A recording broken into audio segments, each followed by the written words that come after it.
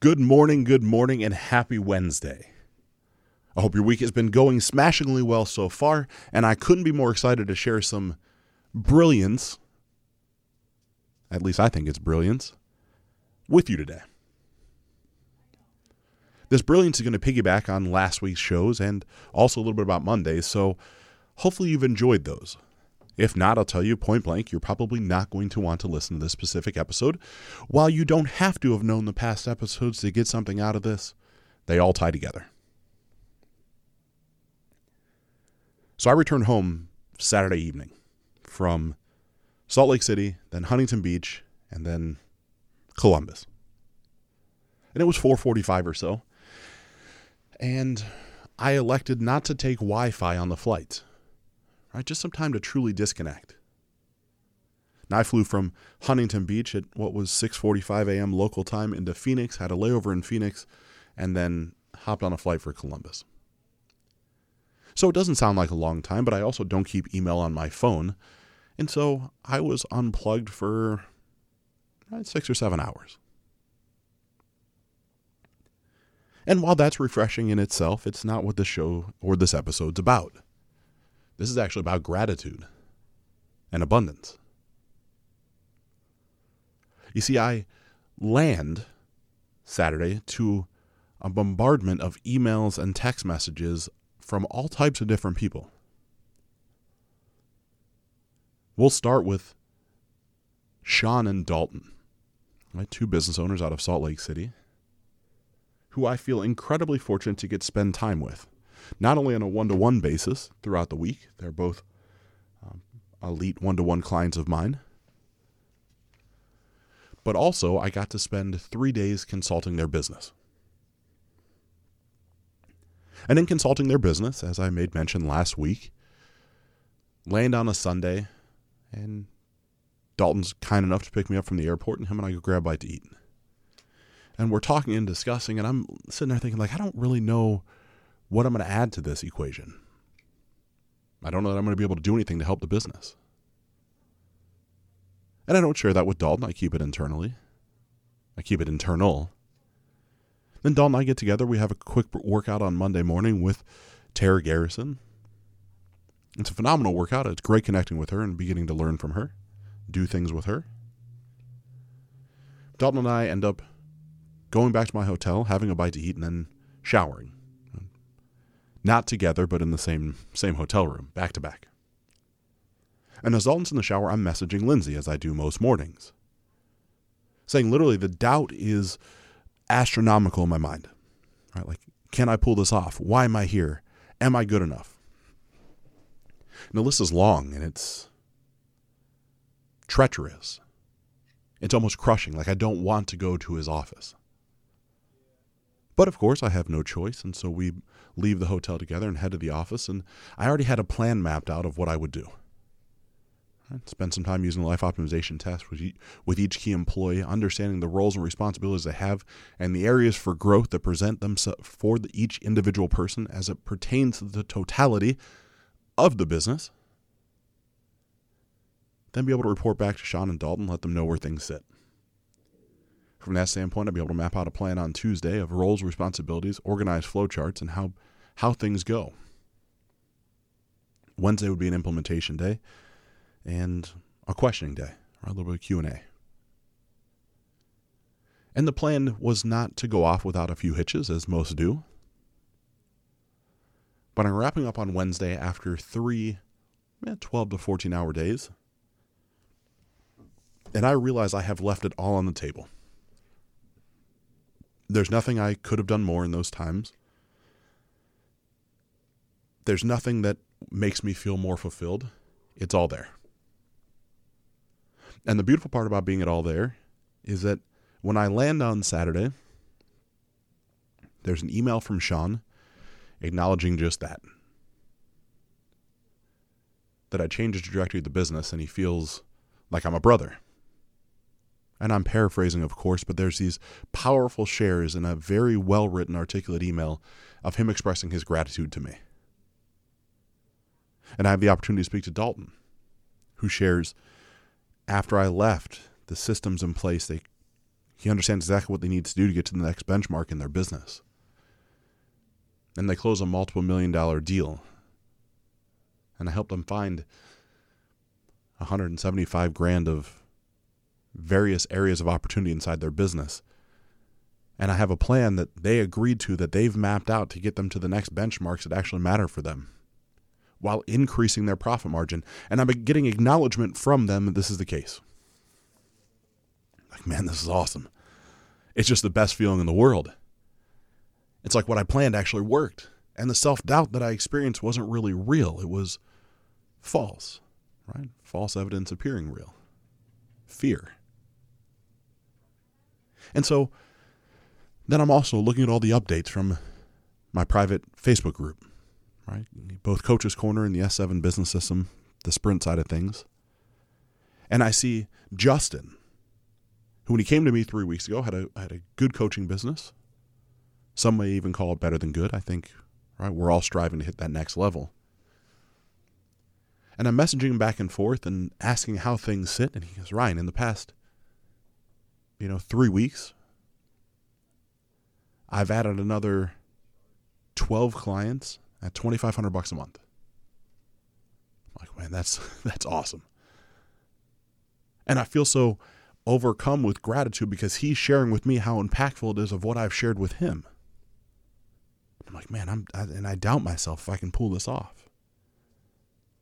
Then another incredible client of mine, Jill, I'm speaking to her inside the Phoenix airport, and we're going over some variables. She too is an elite one-to-one client, but also is a part of the group.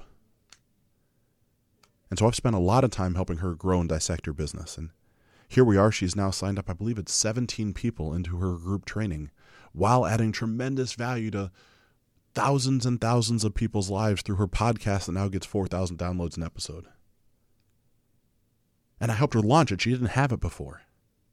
And we've turned that into an additional revenue stream of, somewhere between $3,000 and $5,000 a month.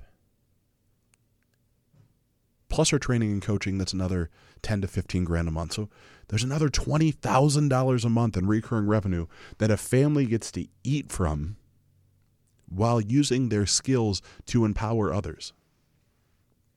Then I have my incredible wife, who closes her first 3 deals last week in a way that doesn't make her nervous in selling, right? She said over and over again, sales is not my thing. I don't want to sell. You don't have to sell. There is no selling. And I show her, and she leans in, and she believes it, and she achieves it. And she's sharing with me her wins. Another member of the group gets his first 2 or 3 clients into a private Facebook community where he'll be able to cultivate and nurture them, share his wisdom and his power with them, which gives him more power and more wisdom. And these things are stacking up on top of each other, one after another, and it's all coming to me as I'm landing, and I'm overwhelmed with gratitude. Like I literally have tears that stream down my face as some of the powerful individuals that I met inside of where in Huntington Beach, the event I was a part of, they're sharing with me their gratitude at the fact of all the time that I poured into them, teaching them things that will help their businesses. And these are big producers. These are 7-figure-a-year producers that I get the chance to speak in front of a room and captivate an audience and share what's working. Share what I know works. And they're taking the time out of their day to recap and recount what it means for me to selflessly share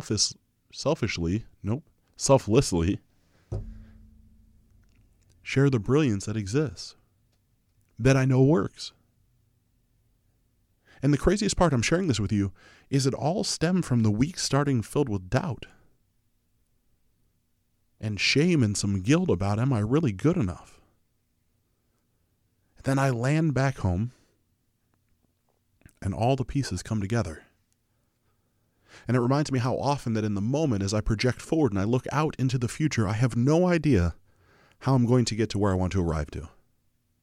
Maybe that sounds familiar to you. But yet when I pause and I look back, I know exactly how I got to where I've arrived to. And so those things in themselves are consistent reminders of just what is possible.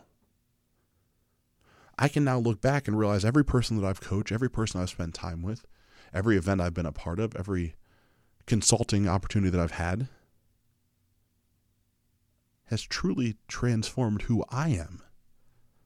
They had to exist to teach me something about myself, so I put them there for my own good.